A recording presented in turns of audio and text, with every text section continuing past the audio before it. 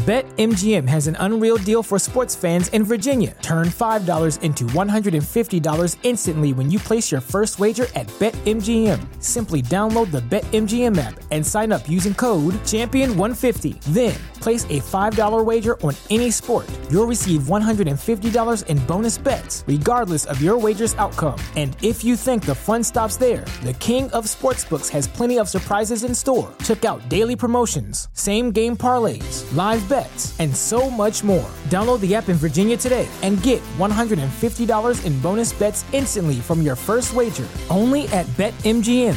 BetMGM and GameSense remind you to play responsibly. See BetMGM.com for terms. 21 plus only. Virginia only. New customer offer. Subject to eligibility requirements. Rewards are non-withdrawable bonus bets that expire in 7 days. Please gamble responsibly. Gambling problem? Call 1-800-GAMBLER. Promotional offer not available in Washington, D.C. The legends are true. Overwhelming power! The sauce of destiny. Yes! The most legendary sauce has arrived as McDonald's transforms into the anime world of WickDonald's. The greatest flavors unite in all new savory chili McDonald's sauce to make your 10-piece Wick Nuggets, fries, and Sprite ultra-powerful. Unlock manga comics with every meal and sit down for a new anime short every week only at WickDonald's. Ba-da-ba-ba-ba, go! At participating McDonald's for a limited time while supplies last. Hello, listeners, and welcome to the Eco-ish podcast. I'm Tracy Lydiatt, founder of the Sustainable Living School, and your host today.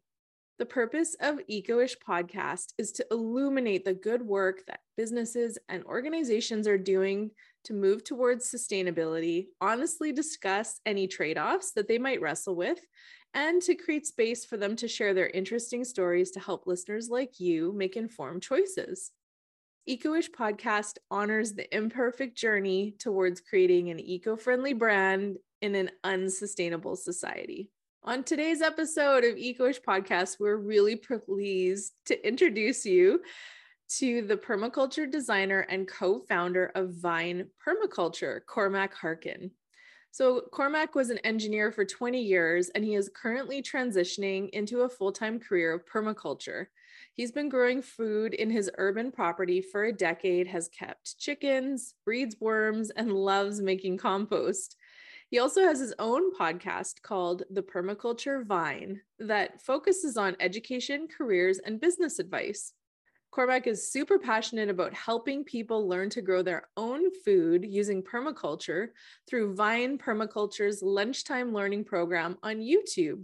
You can find their channel at Vine Permaculture, VinePermaculture.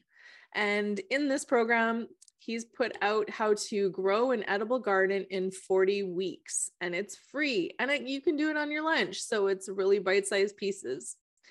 So what is Vine Permaculture? It's a collaboration of permaculture designers located around the globe, operating under one brand focused on permaculture design and education. And they offer permaculture consultations and designs for your property to help you grow food in an ethical and sustainable way using no synthetic chemicals. They also offer professional permaculture designers kit, and soon they will be launching their professional course for certification soon. Hi, Cormac. It's so great to have you here with us today. I'm really excited for listeners to learn from you and have you on Eco-ish podcast and learn about Vine Permaculture. So can you tell us to start, where are you calling in from today? I'm calling from Derry, Northern Ireland. Northern Ireland. Oh, yes. This is great. I think you're my first UK guest. I recently talked to someone from Israel, so you two are over on the other side of the pond so far.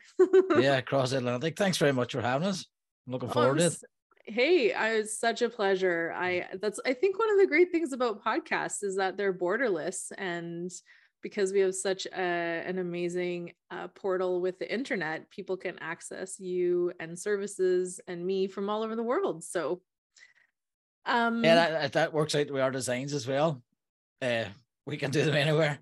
Yeah, it's I'm amazing what so you can do remotely. Excited to talk to you about that. So I'm curious though, I was wondering if we could kick off with, could you start by telling us in your own words, what does your company Vine Permaculture do? Right. Well, we have, there's two sides to our company. So basically we do permaculture property design services and education for beginners. So if you're a homeowner and you're looking at your property and you want to grow food, and basically we offer that design service, and basically helps you not to make any like big errors at the start. So we help you, like, it might sound common sense, but like put chickens beside your garden, because the garden feeds the chickens feed the garden, and then how you work through that space. So we'll take your specific property and your personality as well. We'll put your personality. Are you a lazy gardener? Are you an active gardener? And we'll take all these things into consideration, do a design for you, and then do an narrative and tell you how you can operate in that space. And then we also have to our side, as professionals ourselves and experienced designers, we noticed an opportunity then to help people coming behind us. So we have developed a designer's kit, which is basically like a checklist. What do you ask people? What do you ask clients?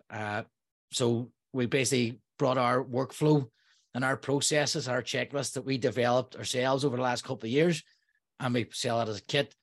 And we also have a PDCD professional course that's coming out now in the next 6 to 8 weeks, which is basically for PDC graduates who have just graduated as permaculture designers, and bridge that gap to a professional designer. So how do you like digital design?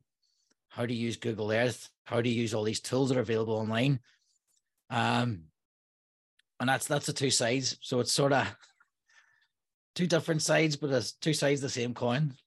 No, that's fantastic. So what I heard you say is you have like a public facing side that you help folks that are looking to grow food in their backyard. And then you have more of a professional facing side that you've identified some gaps in the market of when you, and PDC, just correct me, acronyms are so fun. Sorry. Professional Permaculture Design Certificate.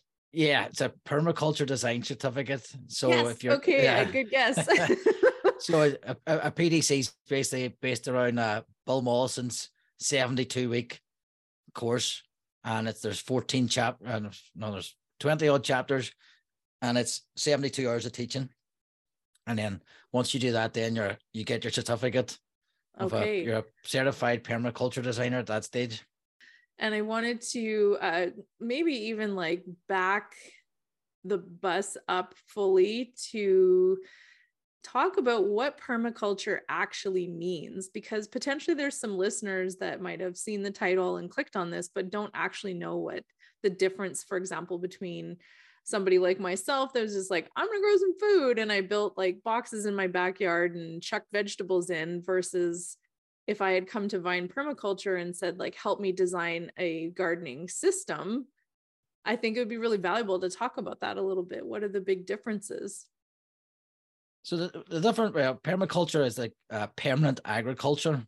So that's and it was termed, I think, by Bill Mollison, who seen the destruction and developed a system along with a guy called David Holmgren in Australia. And they developed a system to basically it as a systems approach to growing food. And also it starts off in the garden, but it grows up into other things like waste resources, community, even finances, how we all interact together and how we treat the world. So there's three main ethics: is earth care, people care, and fair share. Now, fair share has changed. That's another whole other argument, but it's basically the three. So it's in everything you do, you have to look after people, you have to look after the earth, and you basically can't be too greedy. And then there's like 12 principles, for example, like observe and interact, obtain a yield. So it's like a framework for how you live your life and how you, as a consumer of food and an inhabitant on earth, how you use earth's resources correctly and wisely to benefit people instead of just using and consuming. So when you start off in the garden, you start off with looking at a systems approach. So you would take, for example, your waste stream from your kitchen. So you would say, right, well, that's a waste resource. If that doesn't have somewhere to go for something to use it, well, then that's waste. Yep. So what you do then, you can either compost it, you can feed it to the chickens, you can feed it to worms. Then that produces manure, which then can be put back in your garden to grow your food. So there's a closed loop system there. Yeah. So yeah, compost, the stuff that comes out of your kitchen is wasted waste. If you don't do something with it. And I don't know if listeners know this, but Paul Harkin and a group of folks published a book called Project Drawdown, where they looked at 100 different solutions that exist today in order to massively impact the amount of GHG emissions, so greenhouse gas emissions, that we create as a society. No new technologies, no blue sky thinking. And the top 3 out of the 100 was stopping food waste from going to landfill.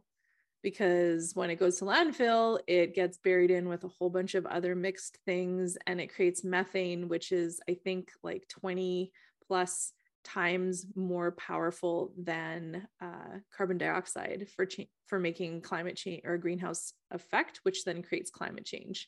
So I love gardening, and I feel like it's such an achievable shift in your behavior that making compost or getting your food waste to a compost facility, if you live in a city or a community garden, is actually one of the most impactful things that you can do if you care about climate change and wanting to create a solution. Yeah, well, the solutions are in the garden, and taking that wee bit of responsibility. And it doesn't take that much time as well. Like, that's the thing with the way, if you do a permaculture design on your property, it shouldn't take that much time because you're working with what you have and working with nature. The problem is when you work against nature and work against what nature wants and you fight nature, well, that's when you're inefficient, and that's where it wastes your time and wastes resources.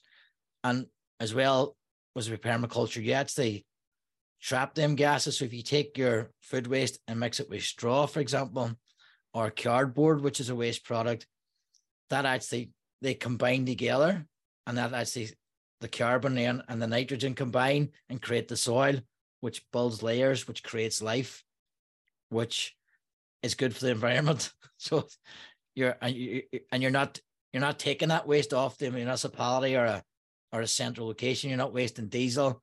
You're dealing with your own waste. So it's a decentralized system. And that's where permaculture comes in over gardening, is you're not buying fertilizers and you're not purchasing resources. You're utilizing community resources like cardboard, wasted your bills that come in, shred them. Yeah. all the cardboard we buy. So you, just by making that, if everybody made that small 5% change and shift, it would be a massive. And then with a momentum, then you start getting into more things then above that. Yeah, that's such a wonderful and great point about the cumulative effects of small changes if it's widespread. So can you tell us a little bit more about how widely applicable permaculture is? Maybe some listeners are sitting here thinking like, well, I live in the city, maybe I'm in an apartment building, I don't have access to a compost, or even maybe they don't even have space. What would you suggest the applicability is, and what could folks like that are listening do? Well, it is applicable at scale and not at scale. So there's some composting systems. It's called a bokashi bin. A bokashi bin? A bokashi composting, it's called. And it's it's basically, it's a tub that sits there in your kitchen. Yep. So you don't have to have a garden, and you put your food waste in it, and then you put this type of bran in it. And that composes, and there's no smell, and that'll decompose in your kitchen. If you're not so squeamish, you can get worms in a worm bin, and you can keep that in a closet, believe it or not. Wow. Most people might keep it in the basement, and then again, you can compost in the worms. You get the worms out, and then you can grow house plants. You can grow microgreens. One example that you wouldn't think of was like if your house is moldy, say it's damp. Ireland's very damp. Sometimes there's houses problem. Well, you can get actually plants that'll help with your damp and suck that moisture out. So that's, instead of buying a humidifier and putting it in your kitchen, you can get certain types of plant that'll help. So that's an application. It's just not about food. So that's permaculture. That's dealing with things in a natural way. Right. And so those are great points. I live in British Columbia. I'm in a pretty arid place, but my sister-in-law lives in one of the Gulf Islands, and she constantly deals with mold issues and toxicity around it. So remind me to ask you what kind of plants those might be so I can pass that along, not to put you on the spot. Yeah. And there's other things as well, just the way you set up your house. Like I know in some hot places, to keep the house cool, you would open the windows at night and close them during the day. That's using natural systems. You're not relying on air conditioning. You're not relying on heaters. That's just a natural way. So that's permaculture. That's part of it. It's like using nature and using your brain, the big brain God gave us, and just you have to use it. Yeah, and I you're love manipulating that. nature. Yeah. Not fighting nature, but like working with it. And so I'm super curious if we could just double click back on the bokashi bucket and composting in your house. I know some people might find that a little squeamish. So have you had experience with folks using like an electrical? I know there's like countertop electrical style compost machines. Have you had experience with the products that come out of those? None at all. Is that the ones that really they increase the composting speed? Yes. By heating it up? Yes. And I think some of them have an agitator in them as well. I'm not, although my background's in engineering and electronics, I tend to avoid any gadgets like that. Yeah. Like my compost bin out the back gets up to 70 Celsius. So it be really warm. So because I'm using the right mixture, and I layer it and I water it, I look after it. Well, it's good. So I guess it can get up. Oh, sorry.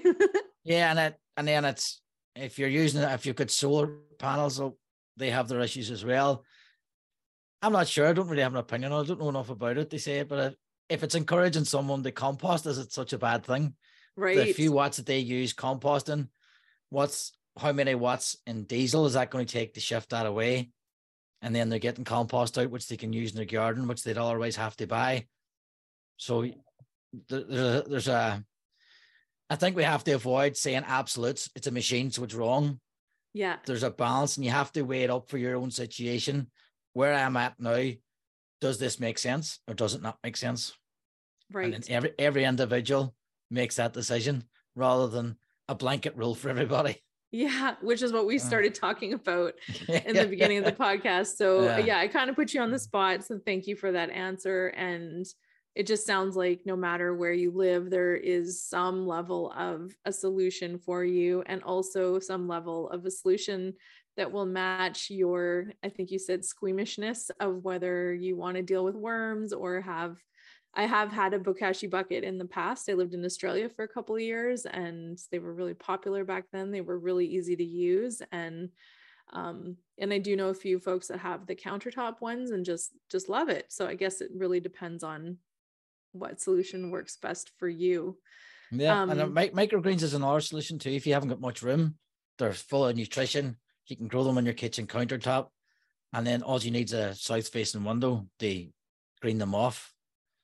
So that's something you can do, and they're nutritious. You added your salad, and even if you're just growing a few lettuce in your windowsill, you're doing something. Yeah. And another important sort of part of that question, or answer to that question, is you do what you can where you are, so that when you move, you don't wait till you move somewhere to do it. Do it within your own constraints, so that when you move somewhere, if you do move somewhere, then you can do more. You've already got the skills, and you've already got some practice, and you've already got that mentality, so you can improve. So if someone who thinks, oh, I don't have any room, well, the best designs are the designs with the most constraints, because you have to design for those constraints and work within your system and constraints, and you'll get the best solution. I love it. We always say that in sustainability as well, that it's creativity happens within constraints, and it's a wonderful point and a supportive point for listeners out there that are, maybe they're in the city and they're like, I can't do this. This doesn't apply to me. It just really sounds like there's lots of baby steps that they could take. And I do know that when you pick food right away and you get to consume it right away, so say you get those microgreens in a smoothie or you add them to your salad, the nutritional density and the taste is just so superior beyond anything that you would ever get from the grocery store. And I feel like that's such a huge win for when we're investing in our own health by eating the food that we grow. And this kind of like leads into my broader question that I wanted to ask, which is, what other ways do you feel like permaculture helps folks make eco-friendly choices in their life? It helps you. You're growing your own food. So it's the food miles, the energy that it costs. As you say, the nutritional density, you're healthier, you're happier, mentally, you're stronger. All these human benefits are there. And that leads you to be a more positive person and have a more positive outlook. And it can be applied to a lot of situations and a lot of circumstances, a lot of scales. Yeah. So it makes you think once you start down the road as well. It's like that you open the door to the sort of thin end of the wedge. Yeah. So you start questioning, like you said about the first time I tasted one of my own grown lettuce, I couldn't believe that lettuce actually tasted of something. And I was like, oh, that's nice. What else am I going to grow? And then you eat that and you go, oh, this is amazing. Then it sort of keeps going, because then you realize it starts opening your eyes to what the world is. And then you start making more eco-friendly choices. And it doesn't have to be, you don't have to be an eco warrior or a extremist. It's just, this is natural food. This is natural systems. This is the way we're supposed to live. This is the way, this is our base layer. We've been thrown off course for some reason. And it's about getting back to that sort of base way of living with the land, with nature, and be a part of nature. Absolutely. I was thinking when you're talking about lettuce, I had that same experience when I grew some strawberries for myself a couple years ago. And when you pick strawberries off of the vine and they're like warm from the sun and you eat it, it's just like a flavor explosion in your mouth. And I remember thinking, like, I don't remember berries ever tasting like this. And it's such a great analogy, I think, for exactly what you just said. It like blows your mind open to the possibilities of improving your health and enjoying food. And then also, as we like travel further down that pathway, like what you were sharing, is that it makes you start to think about like, well, how many times do I drive to the grocery store a week? Can I cut that down? Am I spending, and fuel is so expensive right now. So one of the things I really noticed when growing food in the backyard is like how little I go to the grocery store during the growing season. And it's actually really pleasant, other than like not running into folks that I might want to see in the grocery store. I live in a small town, so it's like super social. Like sometimes it takes like an hour to get your 15-minute grocery shopping done because you run into all these people that you want to talk to.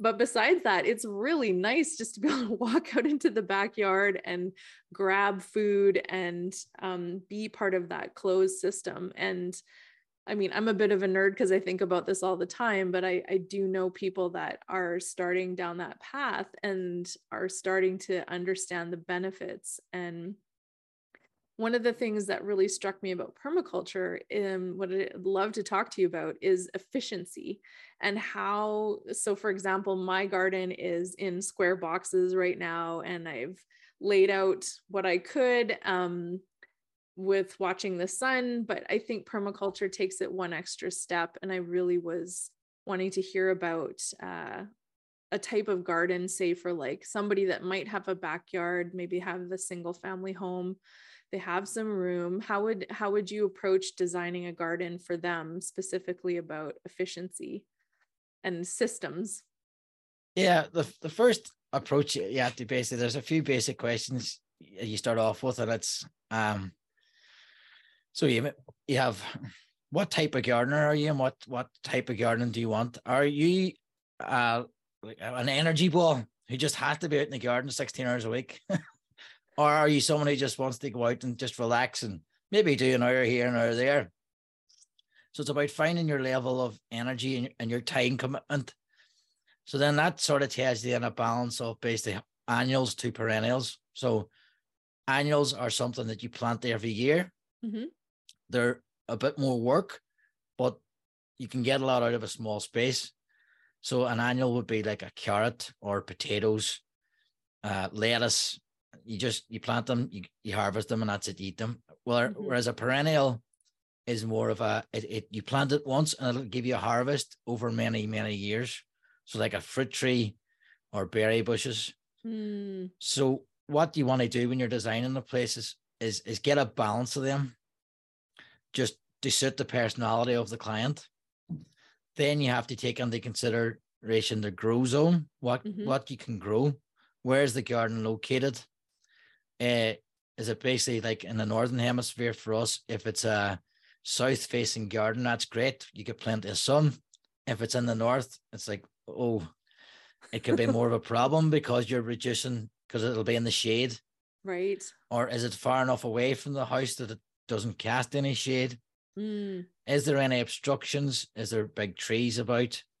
So basically, what environment is the back garden in? Then you look at the sun, the orientation of the sun, how much sunlight they get. And then you have to select the right plants for that balance. And then also the right design. Some people like square gardens. That's just, and some people don't. Some people like the big mess. Yeah. So you just have to find a combination for that individual.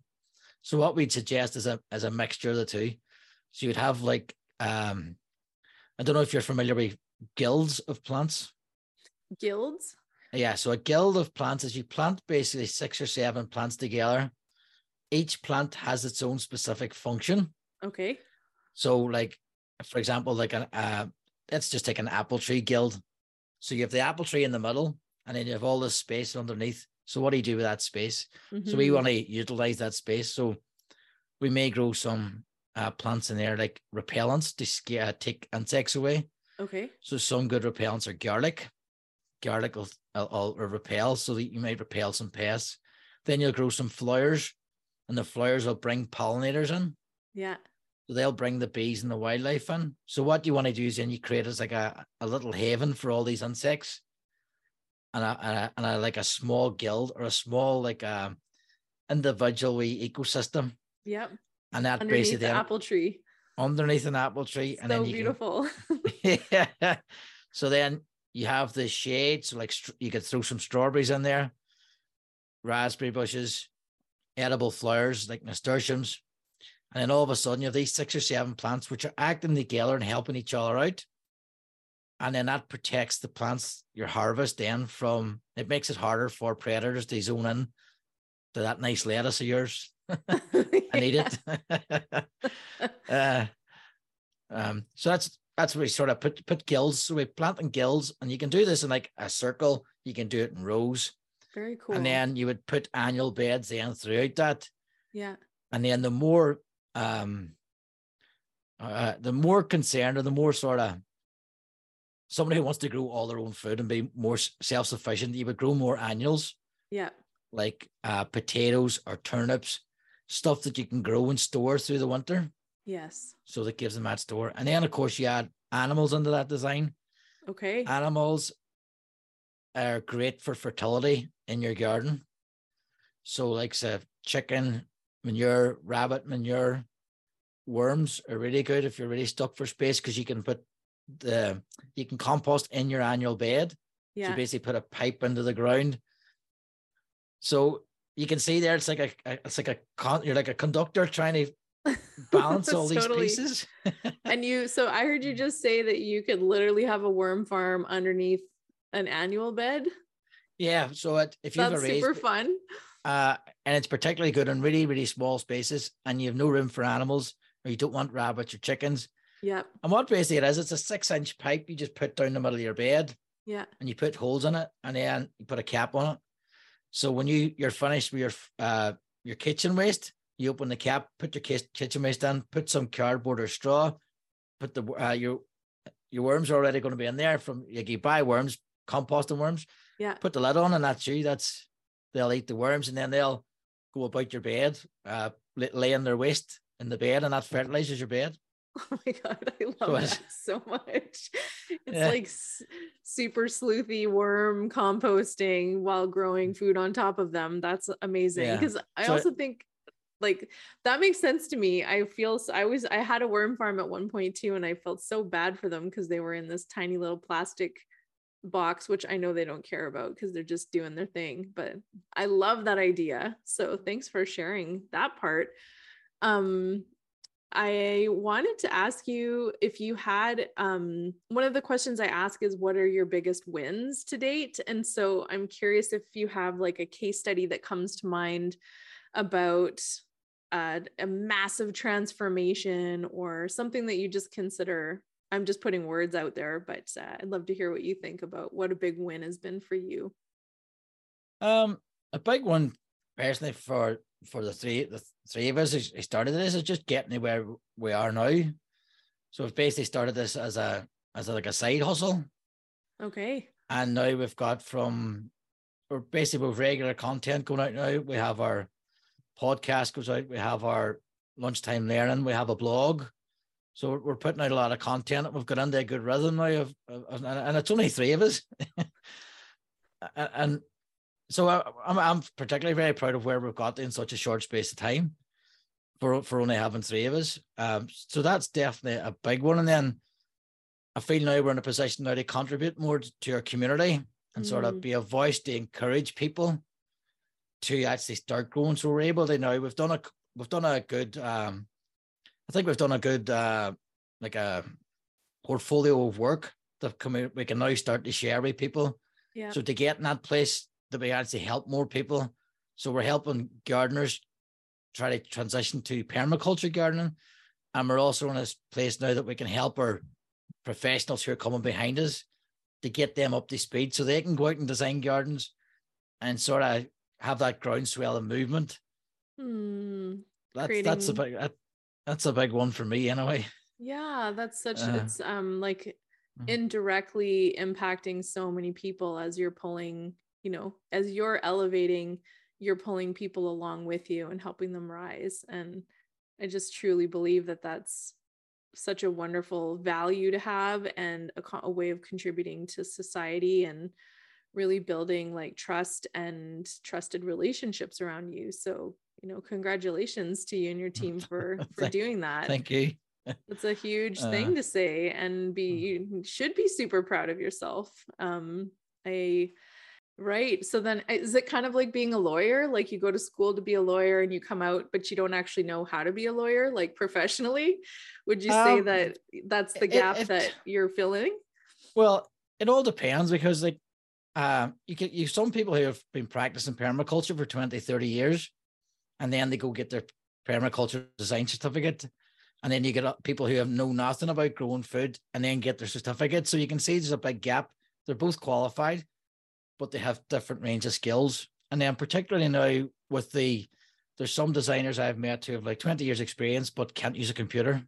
Right. So they hand render all their designs. And when you're hand rendering design, if the client wants a change, you have to redo all your drawings. Whereas if you do it digitally, you go on and make a 5-minute change, and you can actually do it while the client's on the phone with you or on Zoom. You can be showing them the screen and say, right, we'll move this, we'll move that.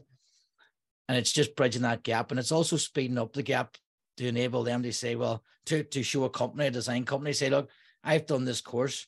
Here's the syllabus, and here's where I'm at as a designer. And just as like an aid for them to get employment.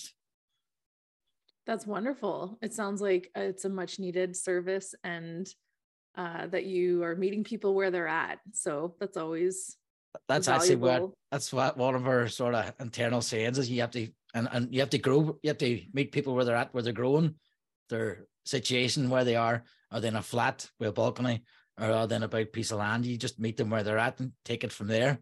Yeah. Oh, no, I think that's wonderful. And I think one of the things that people stumble along with sustainability, and, I don't think that the mass media is really excellent at helping people feel like they're doing it right, because there's always a particular way that comes across. Like if you're not doing it this way, then you're like a bad human. And I always say there's always a solution. And one of the things I often say too is like, you have to do what you can in your context and just forget the rest, because everybody lives in a different place.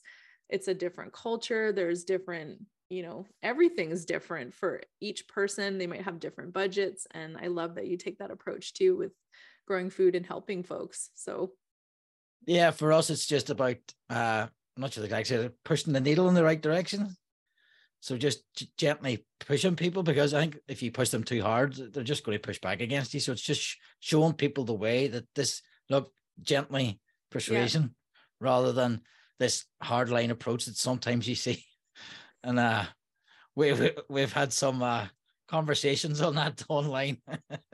I can imagine. Well, and I'm sure it's hard when you're passionate about something and you want to help people kind of raise their awareness around it. And I'm sure the passion just comes through. So that's it's about, and then once you start people get enthusiastic about it, they grow, but sometimes it's too much information. It's just too much for them, and they get paralyzed by what do you do with all this information. So what we want to do is provide that information in small chunks. Yeah. On our free, we have a free course now, a lunchtime learning we call it, and it's basically 20 minutes a week where you go on. It's free, and then if you want help from us, then we'll provide you that professional help. So it's, again, if you want it for free, it's there for free, and if you want more help, you can avail of the service, which again a lot of people appreciate. I think it's just that you meet them where they're at and what they can do. Yeah, it's fantastic. I can personally admit that I'm a terrible green thumb, and it's one of the places that I'm learning to get better in my own life. And I've been growing food for a couple of years now. And it's such a learning journey of like what fails and where things go. And I didn't design mine with permaculture in the background as the base theory. So I'm really actually personally looking forward to starting on your 40-week free journey. So, and I think you're really going to help so many people with that offering. But before we kind of go down that rabbit hole, because I have like so many questions that I'd like to ask you. And I'm just noticing too, is it on this side? I have a little angel beam coming down. It's beautiful and sunny today. I hope it's not too distracting. I haven't even noticed it. Oh, good. Okay, good. So speaking of inspiration, what was the driving factor or spark that helped you start Vine Permaculture? It actually was, I was working as a designer, so we were working professionally as designers, and when we graduated with PDC, what basically I did was I was watching a podcast and I came across the I can't remember what to call it now, the Bootstrap Farmer was doing a presentation on a company in Texas that basically installed edible gardens for people. So when I graduated, I had all the tools, and I just said, right, I built myself a website and thought, right, that's it.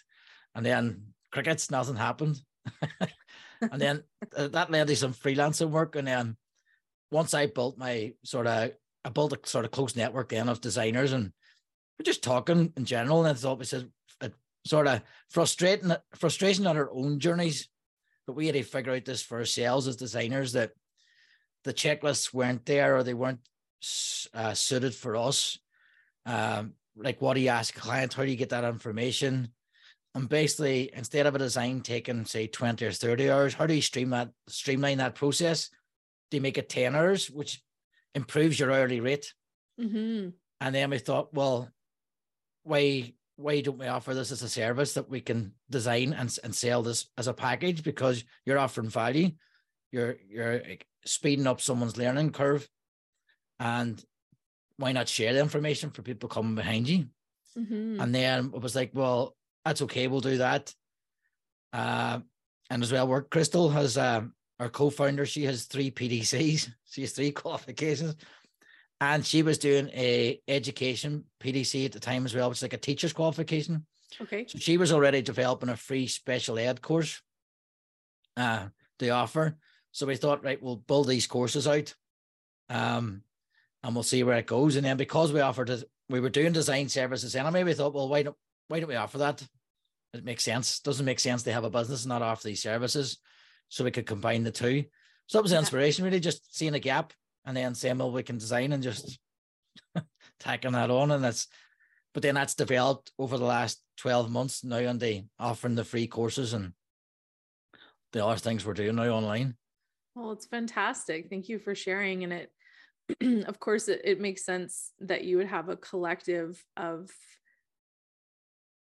permaculture design professionals working together, and it's like you're living your values, and nothing in nature operates in isolation. So I feel like networks and collaboration are the way of the future that way, with a whole bunch of different industries and activities. Well, we were finding as well within our own localities that basically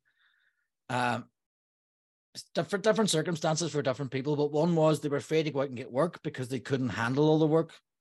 Okay. And it was like we're all working in isolation. Although we were doing the freelance work together, work was for a US company, but I'm here in Ireland and slightly isolated. So how do I build my business, build my brand?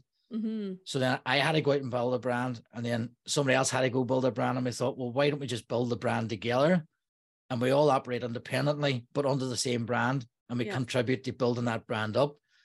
And so there's 3 co-founders, and then we also brought other designers in. Like we have a designer in the Philippines, Renee. She doesn't digitally render, but there's opportunities for work there. So we pitch for work for her. She does the site visit. We do the digital rendering. And everybody won her. And then that means that she can concentrate on spreading the word and spreading the message of permaculture throughout the Philippines. And then we can do the work in the background. And then we can all manage peaks and troughs. So we have a designer in Zimbabwe as well, and another one in Germany. And it's a summer thing, providing them a platform. So the guy in Zimbabwe has, I don't know if you know, there's power cuts and technical difficulties there. So through him working for us, it acts as a buffer for him. So that he's not constantly affected by them power cuts.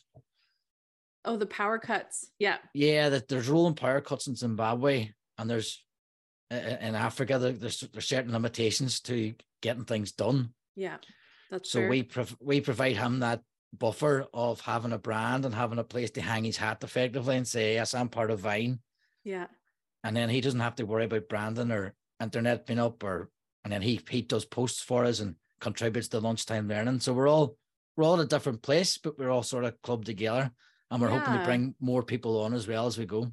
That's fantastic. And it sounds like the collaborative energy is very equalizing, so that you're filling in gaps where somebody might have a challenge like rolling power cuts. I have a friend that lives in South Africa, and I've had a couple of my phone calls interrupted by those power cuts. So I can imagine it's a pain in the butt to be on a Zoom phone call with a client or something, and then all of a sudden your power goes out. So yet another sustainability issue that we can talk about. And as well too, go ahead. No, go ahead.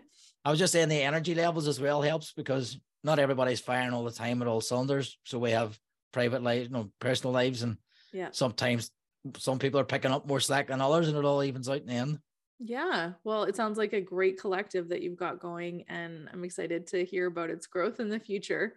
And I'm sure that those wins haven't come with hurdles or trade-offs, which is something that I'm actually deeply passionate about talking about. And why I started this podcast is because there's always trade-offs in sustainability when you're trying to build in an unsustainable system. So I'm also curious, not to dampen the mood, but I'd love to hear as you said, the flip side of the other coin. Were there like significant hurdles or trade-offs that you had to manage in order to get where you are today?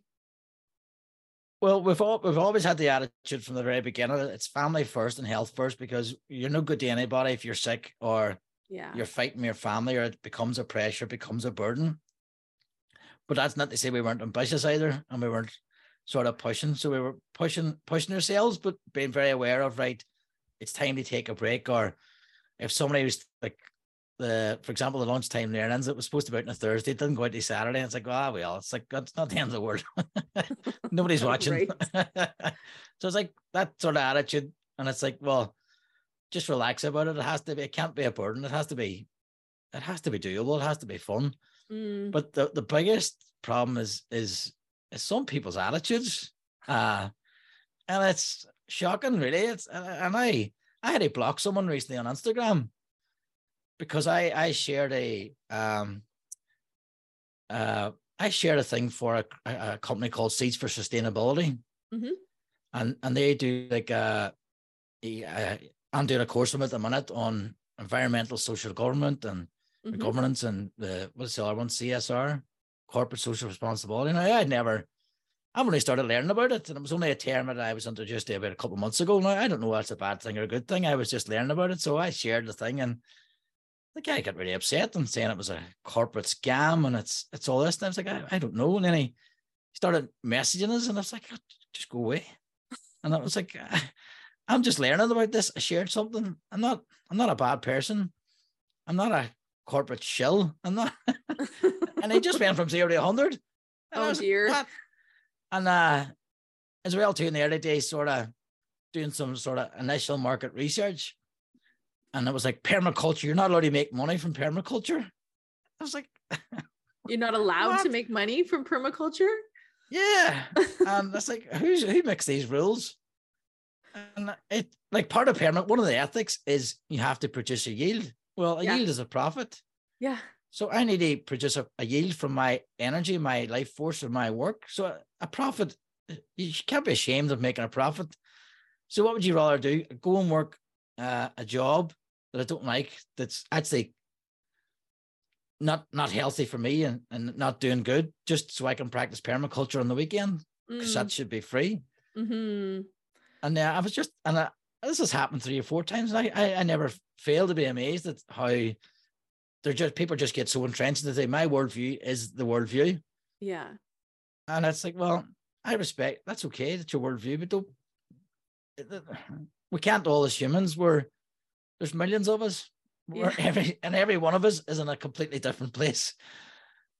Yeah. Again, so as long as we're pushing that needle right towards going somewhere in a positive direction, well, until I see that that's not a positive direction, I'm going to keep going in that way. And you can't claim to be an expert and the rule maker and telling me that I'm not allowed to do what I'm doing because I'm not allowed to make a profit out of permaculture. It's like, I'm sorry, I disagree with you.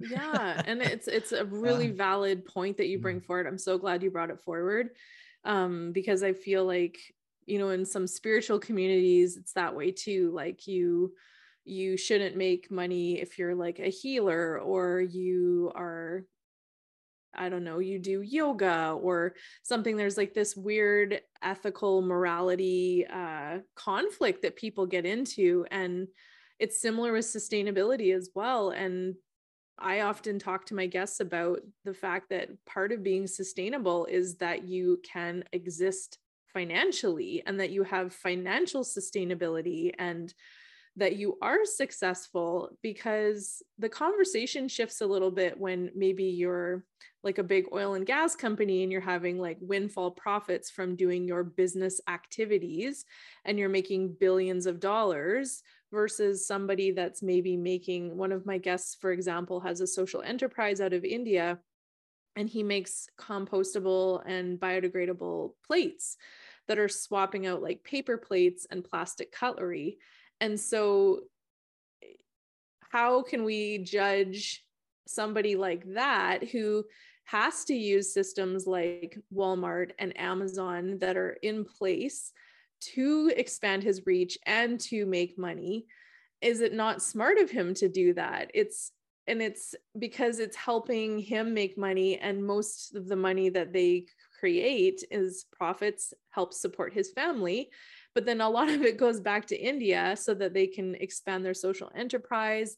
They specifically work with women. Like, there's just so many benefits. And so I feel like when you reach a judgy person like that, or have like somebody like that you just shared in your experience where they were like, you're not allowed to make money, or having a judgment about it, I feel like it's a really unfair and a very biased position to come from, because they're not really actually looking at what you're doing and all of the multiple wins on different levels that you're creating. I feel like it shouldn't be such a struggle for folks like yourself that are working on like, how do we give back to the earth? How do we regenerate, things that we've damaged, and help people understand how to interact and like be healthier with the earth and food that they can grow. And like, yeah, it makes me really mad, as you can hear. I'm very chatty about it. So no, I just look at it. It doesn't bother me. I just be amazed at it. And I always think for these sustainability issues and for us to tackle there's issues, you need people out there promoting this stuff. And it's like an oil tanker. You're not going to turn it. It's going to have to go out to sea for a couple of miles to turn around. Yeah. And you can't just force people into changing their complete lifestyle, because one, it's very dangerous. If you just stop doing a certain thing, well, you create a void. So it has to be a slow, sustainable approach. Yes. But it has to be sustainable change. So you can't just change for the sake of changing and leave nothing in its place. And the people who are suffering now in the less well-off regions, they're always the ones who suffer. And if you go too extreme, well, it's not really fair on anybody, and it's not going to work. So you need people out there earning an income. You need to be making these careers available to people and out spreading the message and getting compensated for it. And I have no problem if I can help someone. The way we look at it, we're saving people money, because if you pay for design, you're paying for someone. Like, we have over 70 designs between the three of us. So we have a wealth of experience in different grow zones, and we know how to put these designs together. Yep. But if some individual, so we're paying, we think it's a fair price for what we're providing, and we have checks and balances. So if I do a design, someone else checks it, just in case you miss a plant or you get a wrong species, or it's a QA process. Yeah. So the client gets that work, and they know that work is good. Mm-hmm. Or a client could spend 3-4 years going and making a big mistake, like putting the chicken coop at the bottom of the garden 500 yards away, where they don't visit it every day. Yeah. They're not looking after, they're not passing their garden, they're not walking through it, they're not using it. So we call that in design as a type 1 error. Mm. So you have a big chance, and that'll cost you money. Mm. And you could even go higher. Some people like spend thousands on building a pond, and they put the pond where water doesn't want to be, or the soil's wrong, and it costs them tens of thousands then. Yes. The remedy. Yeah. So there's keep the ladies, keep the chicken ladies happy. Yeah. So there's a clear value exchange there. Yeah. So I'm actually saving some money, time, and hassle. So why shouldn't I charge that? So we have no problems whatsoever charging for stuff. And we're providing as well with the courses. We're charging for the courses because the courses are providing value. We're not forcing anybody to buy them. They're there if you want to buy them. If you don't, you don't. Plus, we're also offering a lot of free stuff out there for people to get started. So there's a mixture there, and you take what you want and you leave it. Exactly. It's a great balance. So thank you for bringing that forward. And it makes so much sense, especially if you do have the space and the interest to do swales or ponds or have a more integrated animal system.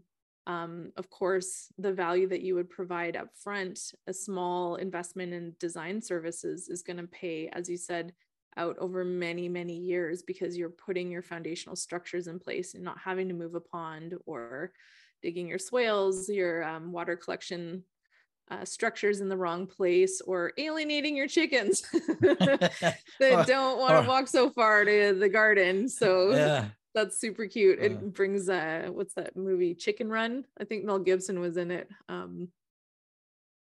Did you ever see it? It's like I have seen it. That was a few years ago. It's like from the Wallace and Gromit creators, I think.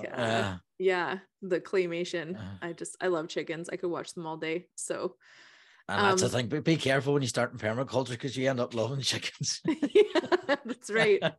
A friend of mine in Australia had chickens. We lived in Perth, and I think you were allowed like up to 4 backyard chickens, and she had 2.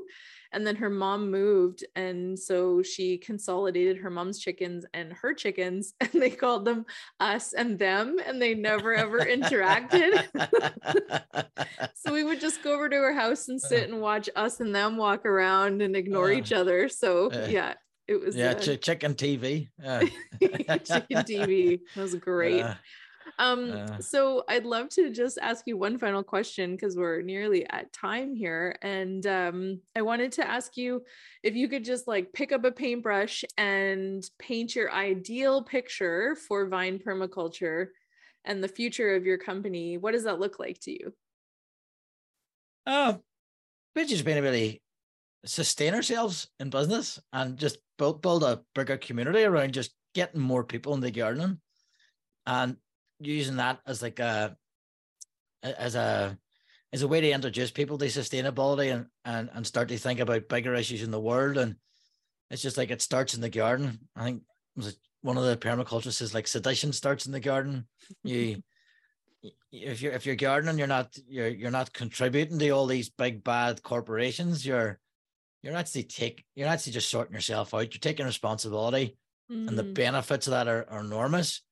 So it's just basically helping more people. And as well, what would be really good is helping more designers get into business and seeing more permaculture businesses grow up and expand, and not just through design services or installation services, but like, we're hoping to build a network of, say, for example, you're a copywriter and you're a permaculturist. Well, how do you sell your services to permaculture businesses?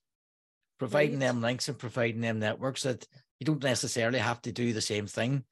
So we all have different skills and different backgrounds. Like, my background's in electronic repair, so that goes on the sustainability that, starting up workshops or workshop repair and repairing your things lasting longer. So it's bringing all these sort of skills together in a melting pot. And that would be really good if we built a network of designers who came and done our course, went on to different things, but we're able to sort of bring them under the Vine sort of wing and Vine brand. So they save them going out and doing all that work again. They just join us. And so this is basically that. And then we have the way we operate it is we have a affiliate program. So it's not set up yet. So basically, if somebody joins us and they get a sale, they get 10% straight away. Then they're part of the design team. We only take a small percentage just for operating costs, and then they get the majority. Then it goes to the design team. So it's all open. It's all up front. That's the way it is. So we're not being greedy. We just want enough to just sustain ourselves and earn a living, and basically do this 20 hours a week and then work on our gardens the other 20 and be happy. That's a beautiful life balance to go for. And thank you so much for sharing your vision. And to sign off, I would really love to invite you to share with listeners, how do they connect with you and how can they access your free course online? And I will also put, for listeners, I'll put the show notes below. So if you missed the links at all, or you're a visual learner, you'll have access to that too. Yeah, so the lunchtime learning, it'll be on our YouTube channel, which is at Vine Permaculture on YouTube. Okay. And then our blog and our everything else is over at vinepermaculture.com.